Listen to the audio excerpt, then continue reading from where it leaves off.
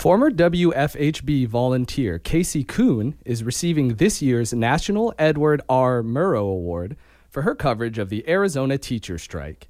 WFHB's Macy Evans spoke with her about her role in reporting of that story. Can you just start by giving us a little bit of context on the Red for Ed teacher strike? Okay, so there had been a lot of cuts to education funding in Arizona since the recession, since 2008, and that pressure on lawmakers to restore that funding started building early last year, and teachers started organizing mostly online to kind of get their voices heard on the bad conditions that they had in their classrooms and their poor pay. And once there were other protests like in Oklahoma and West Virginia, that kind of spurred a movement here in Arizona. I believe in April is when the teachers started walking into their classrooms. They demonstrated outside of their schools before school started, and then over weeks of that, not getting the answer that they wanted from the governor or the legislative session, they decided to walk out, right? They did a teacher walkout.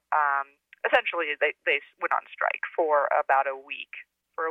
And while they were striking, they all came down to the Capitol lawn and, basically put up tents to show that they were really serious about this. People bussed up from the border, from border towns, and demanded a 20% pay increase, which the governor has sort of given them that.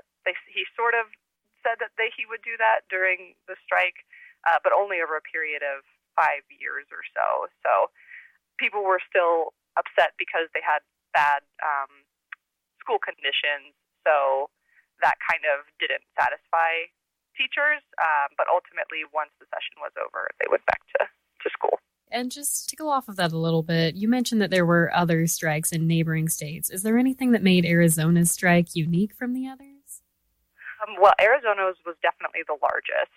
Oklahoma and West Virginia both, and I think Kentucky had a few demonstrations, but Arizona's was 40,000 teachers and aides and just people that work in schools coming out to march in the streets basically down through Phoenix to the Capitol. And it was also, I believe, I think it was longer than Oklahoma. I would have to double check that. But it was just an enormous kind of demonstration that's still being referenced. I still get, notifications of people talking about this strike as kind of a big turning point when it comes to labor movements and when it comes to teachers demanding that their schools be better funded across the states.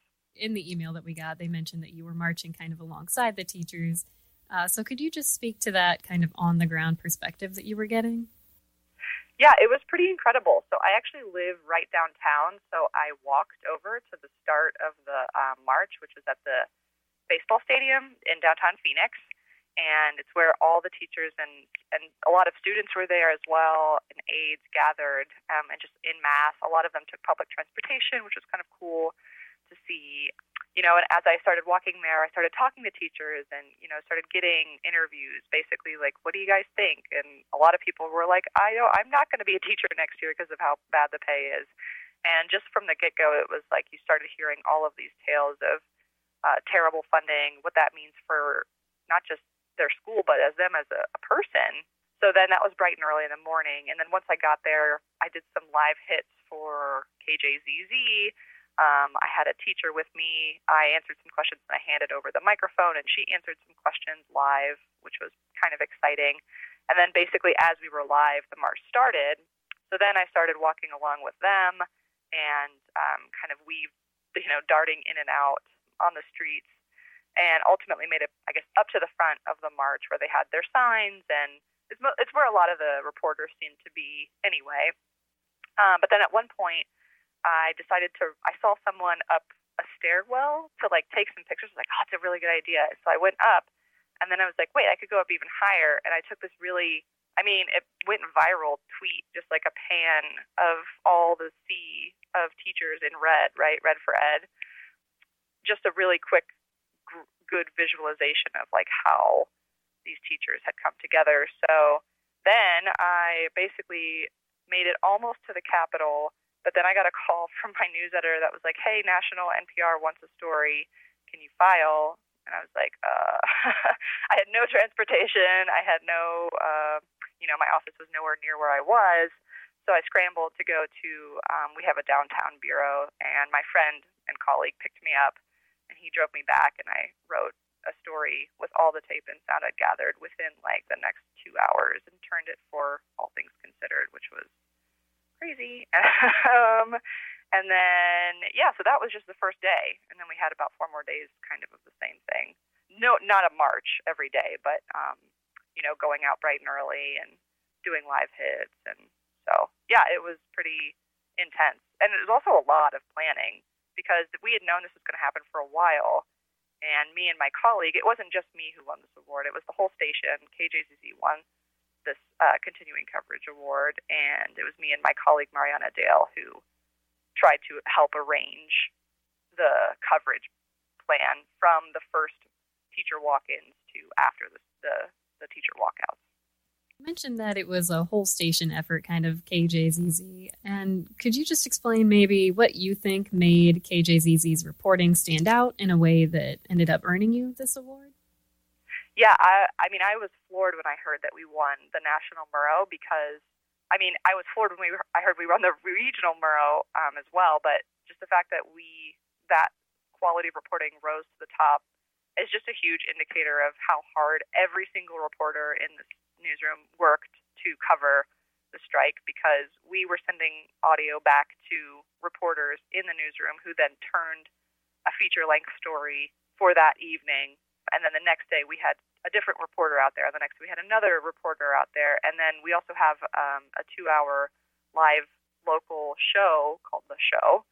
And we had teachers on every single day. We had the governor on the show. We had just lawmakers. Like, it was just constantly getting people that were making news on KJZZ. And I think just like the fact that we were able to cover also the breadth of coverage that we had, because one of the days I went down to a South Phoenix, which is kind of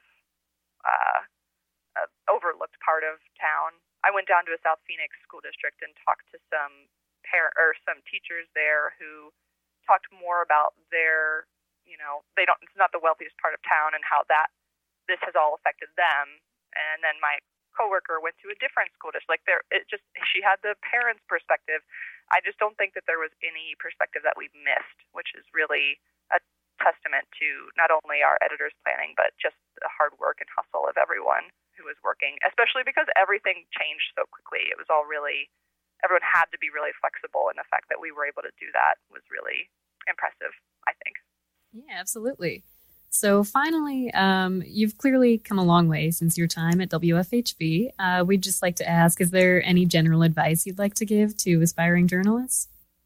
Well, WFHB has a very special place in my heart because I was there for 3 years or so, just learning the ropes of reporting. And I tell people that are still kind of in their early stages of journalism, I was scared to call people. It would take me 3 hours to work up to do a cold call. And that was not that long ago. So I just think that not only is WFHB an amazing place to kind of incubate and learn, but I think for any young reporter, you're going to learn the most on the job. So school is really, really important, but being able to be in a newsroom is more important. So just don't overlook an opportunity that would get you in a newsroom as early as possible, I think. And then also just work really hard. Working hard is the only way I've got to where I am today. And also don't give up, because I applied for 4 different jobs over the course of a year in Phoenix. And it was the 4th one that I finally got the job. So it's a little bit of luck, but a lot of hard work. So awesome. Well, that's all fantastic. Thank you so much for talking to me. Sure, of course. Yeah, I appreciate you guys calling. This is really fun for me.